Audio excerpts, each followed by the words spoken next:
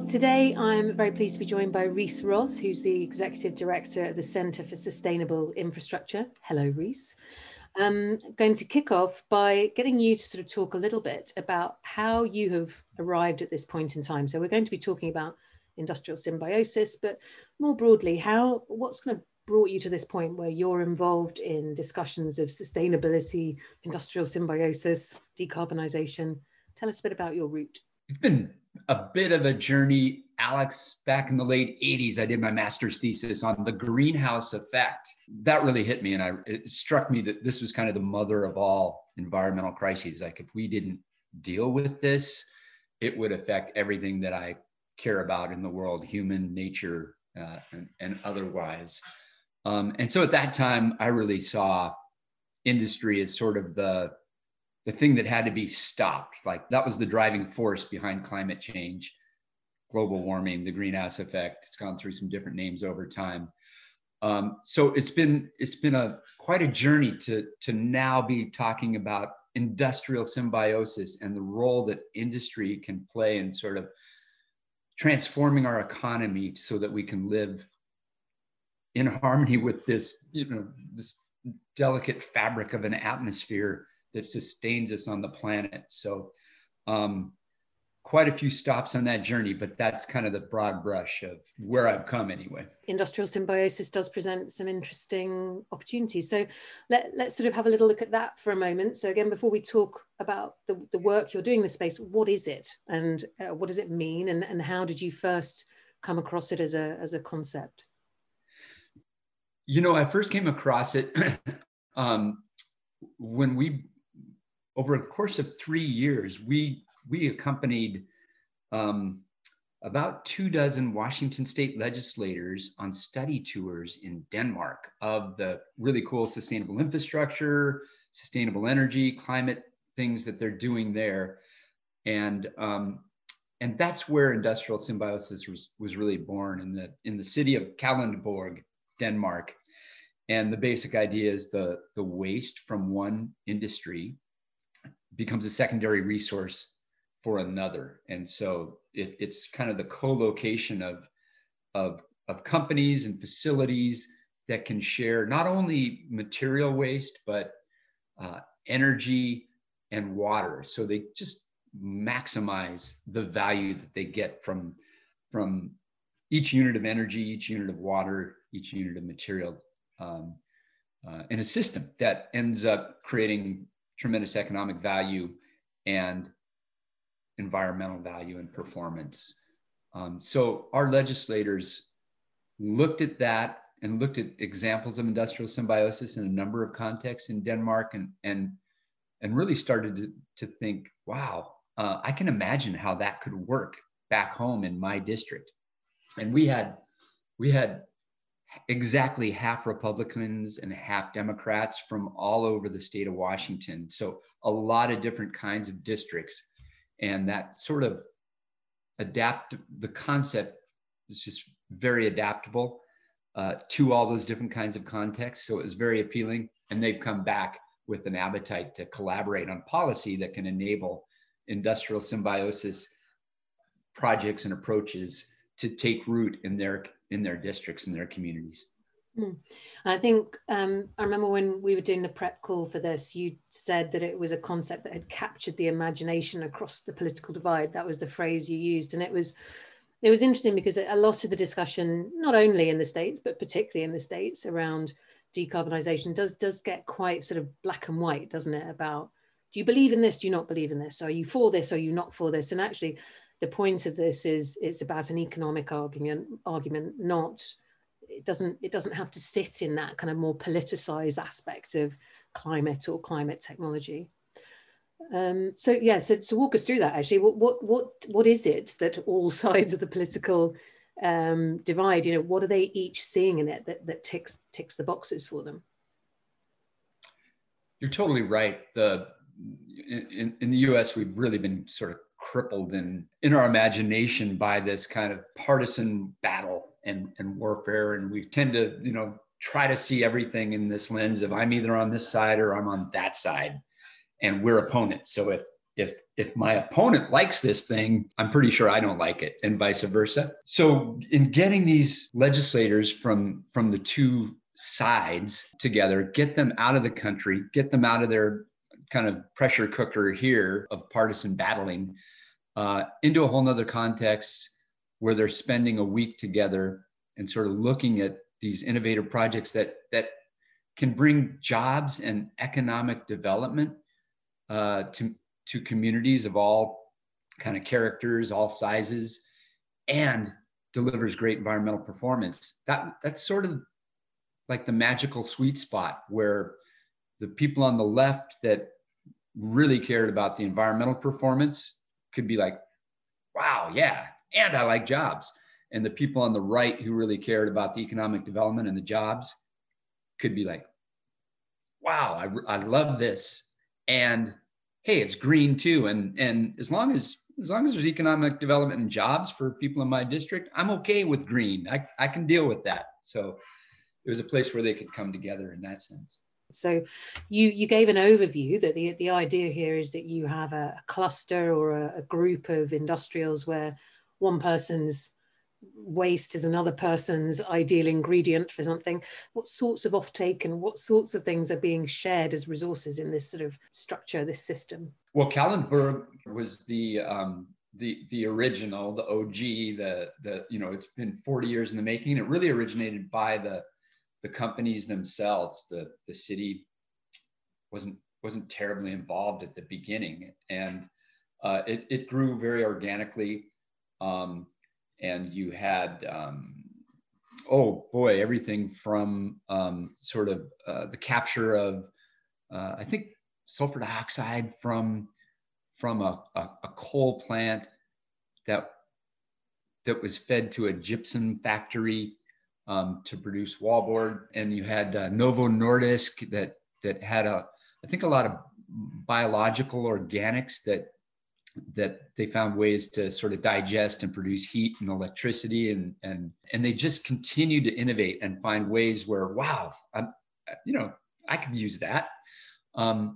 And maybe 10 or 15 years into it, the city started to get involved. And now when we go and visit the city, the amazing thing about the utilities in Denmark compared to here is that they really see themselves as multi-utilities. So rather than being balkanized into separate utilities we have a water utility, and then we have an entire separate organization for wastewater, an entire separate organization for energy, separate organization for solid waste. And they really have a single Uber utility with multiple business lines. And so they can look sort of strategically about synergies and optimization across those business lines. So that's really exciting. And we're really still quite a ways away from that in the US, but it's inspiring. We also saw that kind of multi-utility utility called FORS, which would convene luncheons that would bring together the local businesses and industry and just talk about kind of waste streams, sort of waste heat resources. And the utility played a matchmaking role and started to set up kind of micro symbiosis with particular companies to find end uses for waste, to find ways to capture waste heat. So again, that multi-utility was really optimizing and engaging the local businesses and companies in the community. And then we saw at the headquarters of Legos in Billund, Denmark, where they produce the world's Legos. Their utility there, their wastewater treatment plants, we call it, or used to be called sewage treatment plants, but they've reimagined themselves to be a biorefinery. And so they're really serving as an industrial symbiosis platform or hub for the community. DuPont has a major facility there, Lego, a number of other industries, and the biorefinery is working with all those industries, taking in particularly the organic and water-based waste streams and extracting out maximum value. So biogas for heat, biogas for electricity. They're producing super high quality fertilizers, and they're doing R&D. They're essentially experimenting with, and they're working with Lego. Can we produce from this organic material? Can we produce a bioplastic that Lego could use in its units, its little pieces? Which, as far as branding, like sewage to plastic toys for kids, maybe you gotta, I don't know about how you brand that, but I think you brand that carefully. yeah. But the point is they're working with the local industries to find products of value, co-products of value, in addition to the heat, in addition to the electricity, in addition to producing clean water and clean fertilizer. They're continuously working to find ways to optimize and turn waste into value. And for clarity, I mean, presumably these plants and these organizations, it's not that they suddenly decided to all move to this place. I say that because I wouldn't necessarily want people to have the impression that this was some kind of greenfield site. It sort of has developed over time as much as those businesses and plants have developed over time, right? Yeah, and I think just the concept of industrial symbiosis, the example of Kalundborg, it has capacity to really open up people's imagination so that leaders within these companies, leaders within these utilities, bring that kind of innovation mindset and a frame that industrial symbiosis is possible. And they start looking for opportunities to turn cost centers, liabilities in terms of waste into assets and resources. And they bring a lot of skill sets to that. So once they begin to look for that, they bring a lot of capability to find, discover, and evolve those kinds of innovative approaches that make things run better, more profitably, and more beneficially for their community and for the community of industry in their locality. And every locality, like you're saying, is different. It's evolved a different profile of industries, different scale. They have different needs. They have different waste streams. So it's definitely not a one size fits all kind of solution. It's more of a mindset, an innovation mentality. But so for the Washington legislature or the people that were going on these trips, did it sort of become quickly clear that there are certain areas or regions of the state where this particularly applies? Or yeah, well, in Washington State, we're sort of geographically diverse. We have on the east side, we have a lot of agriculture. The west side, we have much more population, diverse array of industries, and including technology companies, and the legislators on that trip really, they represented the full range of kinds of communities. We got a lot of forest and timber based communities. So they represented the full range of the kinds of communities that we have and the kinds of industrial sort of bases and profiles that our communities have. And so in every case, they were sort of looking at it from the lens of their communities. And again, they could see how that concept could be adapted and applied in their community organically. So I think that was the magic of it, more than like, oh, Southwest Washington could really do this well, but it was really widely applicable. Yeah, I guess when you sort of see something like that in practice, you can also imagine that it opens up some thinking about how you attract new industry as well to your area, your community. It's actually about, well, you already have this opportunity because look at the resources that you could be using. And it's a kind of a different way of selling the creation of new industrial clusters, right? Or the broadening out of industrial clusters. It must, I guess, stoke the imagination in a interesting way. Oh, I love that. Yeah, it's true. And for example, in small timber town, timber and shellfish town on the coast, Raymond, historically, a lot of sawmills. One had shut down and 50 good family supporting jobs went away, which is pretty devastating in a real small town. And so they've been working hard to attract a pellet mill and get that started up.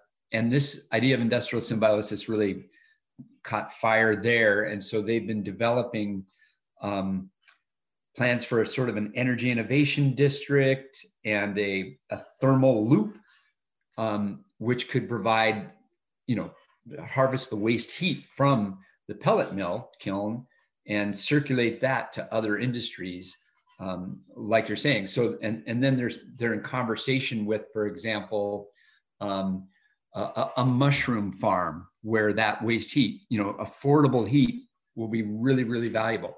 They're looking at algae production that could go to aquaculture,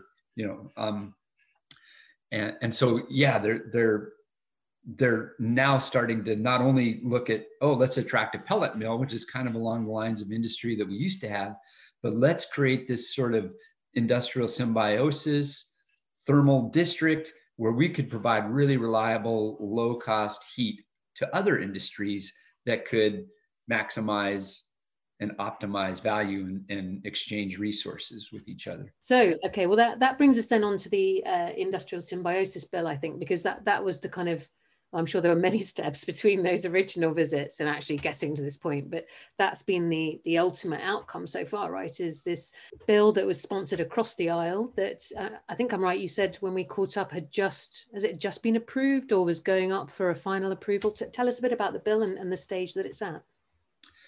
Yeah, this was so when these legislators came back from Denmark, they had an authentic, which was pretty kind of unusual, an authentic appetite to collaborate across the aisle. That's what we say here, across the aisle. I don't know if that means anything in Britain, but to collaborate on policy that can float the boat and benefit communities of all shapes and sizes in all parts of the state, and deliver this kind of economic development and environmental value together. That they really saw that as both practical and sort of magical in that it can work in all our different communities. So in 2020 legislative session, they moved a bill, an industrial symbiosis bill. It would stand up the nation's first industrial symbiosis statewide program. It would provide technical assistance to communities to kind of gestate and grow their nascent industrial symbiosis concepts and provide competitive grants for communities when they've got good strategies that are coming together. And that bill in 2020 passed every stage of the process, both houses of the legislature unanimously, not a single vote against it. And then it went to the governor for signature, which finalizes it and stands it up. And right between passage and the governor signing, the COVID crisis really hit and ripped open a huge hole in the state budget. And so the governor had to veto any bills that had funding associated with it. So it got vetoed in spite of that incredible support. So then it came back this year. And again, it's gone all the way through the process. It's on its way to the governor now. And that's the stage that yes. And hopefully no big surprises and the governor will sign it and we'll have a program. And then, so let's fingers crossed, assume this kind of continues through that signing process. What will it do and how will it be funded? It directs the Department of Commerce to establish this industrial symbiosis program with two components. One is establishing technical assistance for communities in developing their opportunities around industrial symbiosis. So supporting those folks, giving them technical assistance to be able to think it through, plan, identify what the ripe opportunities are, and sort of build strategies to do that. And then it sets up a competitive grant program to provide grants to communities who've got exciting and promising industrial symbiosis strategies coming together. So that's the two things that it would do. And so in order to go into effect, it has to have dollars in the state operating budget in order to do that. And so I think that'll be a down payment. Hopefully the Department of Commerce can show some positive results and impact beneficial impact, and the funding can be ramped up over time. And so I think there's real interest in attracting federal funding, particularly as, you know, investment is scaling up in sustainable infrastructure at the federal level, in clean energy at the federal level, and climate solutions, that this program could be a good catcher's mitt to, that's a sorry, American reference again, but I'm just going to say for the listeners that we know baseball. We have heard of it. We're familiar with its work. Okay. And I don't know the cricket terminology, so I don't. Anyway, we see this program as a good receptacle for federal funding that can be turned into the kind of positive results that the feds are looking for. Your focus in this is obviously Washington State, but the hope is that other states will see this and be interested in it. So I guess the first question is, are there signs of that kind of initial interest, and how else could states benefit from this process that you and the legislature have gone through? Well, in the same way that it's sort of quickly apparent when you see industrial symbiosis happening in a bunch of different contexts in Denmark, that it could be adapted and applied in a lot of different contexts throughout Washington State. I think it's also can be quickly apparent that that's true in communities all over the US. And I think there's a real hunger among kind of practical people in our country to move forward on solutions that just make sense. And this just makes sense because it's good for our economy. It provides 21st century jobs with a variety of skill sets, kind of from blue collar to white collar and every colored collar in between. And it's a real practical way to address these really urgent environmental challenges that we have at the same time. And so it just makes sense from that standpoint. And therefore, I think, and we think that this is something that's going to be attractive around the country. And so we look forward to, you know, the Biden administration catching wind of this, seeing this as a pathway that they can help carry to other communities. It seems like a neat and kind of straightforward solution to some extent for communities where actually maybe there has been a lot of job loss already, and where actually the kind of move to clean tech, if you don't have this kind of thinking in place, could leave them somehow kind of on the edge of everything. I think it just feels like a grown-up solution rather than a kind of unwittingly divisive one, which sometimes can fall into play, can't it? So, okay, let me ask you a slightly different question then. So obviously you're here mostly, and I was very interested in getting this kind of story of industrial symbiosis out to a wider audience, but I'm interested in your thoughts in general on transformation of these old school sectors. You know, we've talked about industrial symbiosis as one model that can work in that, but I wondered what other things you're seeing, what other ideas you're seeing that interest you, or what else you think is kind of on the table, that the kind of, I keep calling them old school sectors. I suppose I mean the foundation industries. You know, all of our economies rely on them. They're not going away anywhere. They provide millions of jobs all, you know, around the world. So we've got to transform what we have rather than wish it away. I wondered what other thoughts you had on different methodologies or different routes that we could pursue. Yeah, and what I love about Decarb Connect and the work that you're doing is this focus on these hard to abate sectors in the climate crisis. And to me, in my career working in this direction, I've just come to really respect and be humbled by the capabilities of people in industry and in business to reimagine their business models and operations. And I think just broadly that by sort of changing the frame and the mindset, and to really be, you know, to be thinking about industrial symbiosis, to be thinking about, you know, climate friendly industrial processes,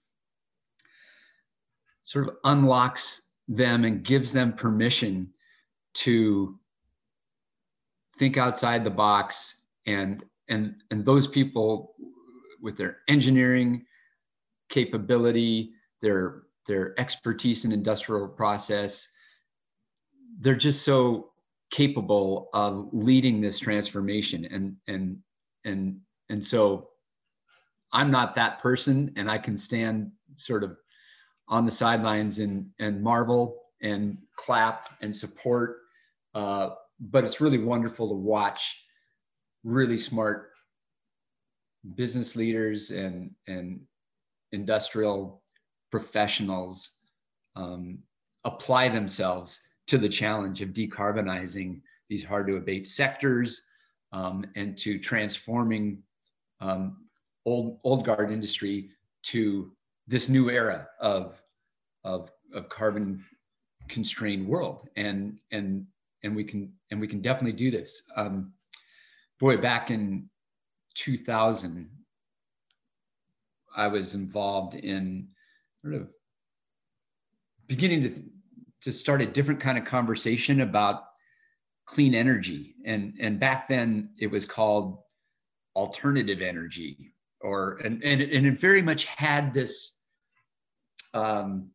smell about it of being sort of like back to the land, hippie, boutique, no serious business people didn't really think too seriously about alternative energy. And so we started to organize around the idea that the Pacific Northwest could lead the world in this new sector that could become a big jobs engine. And one of the keys was really to engage the technology community, the technology investors, technology entrepreneurs, and appeal to them and say, look, you've taken out big dinosaurs that are pillars of our economy, and transformed whole sectors with high tech.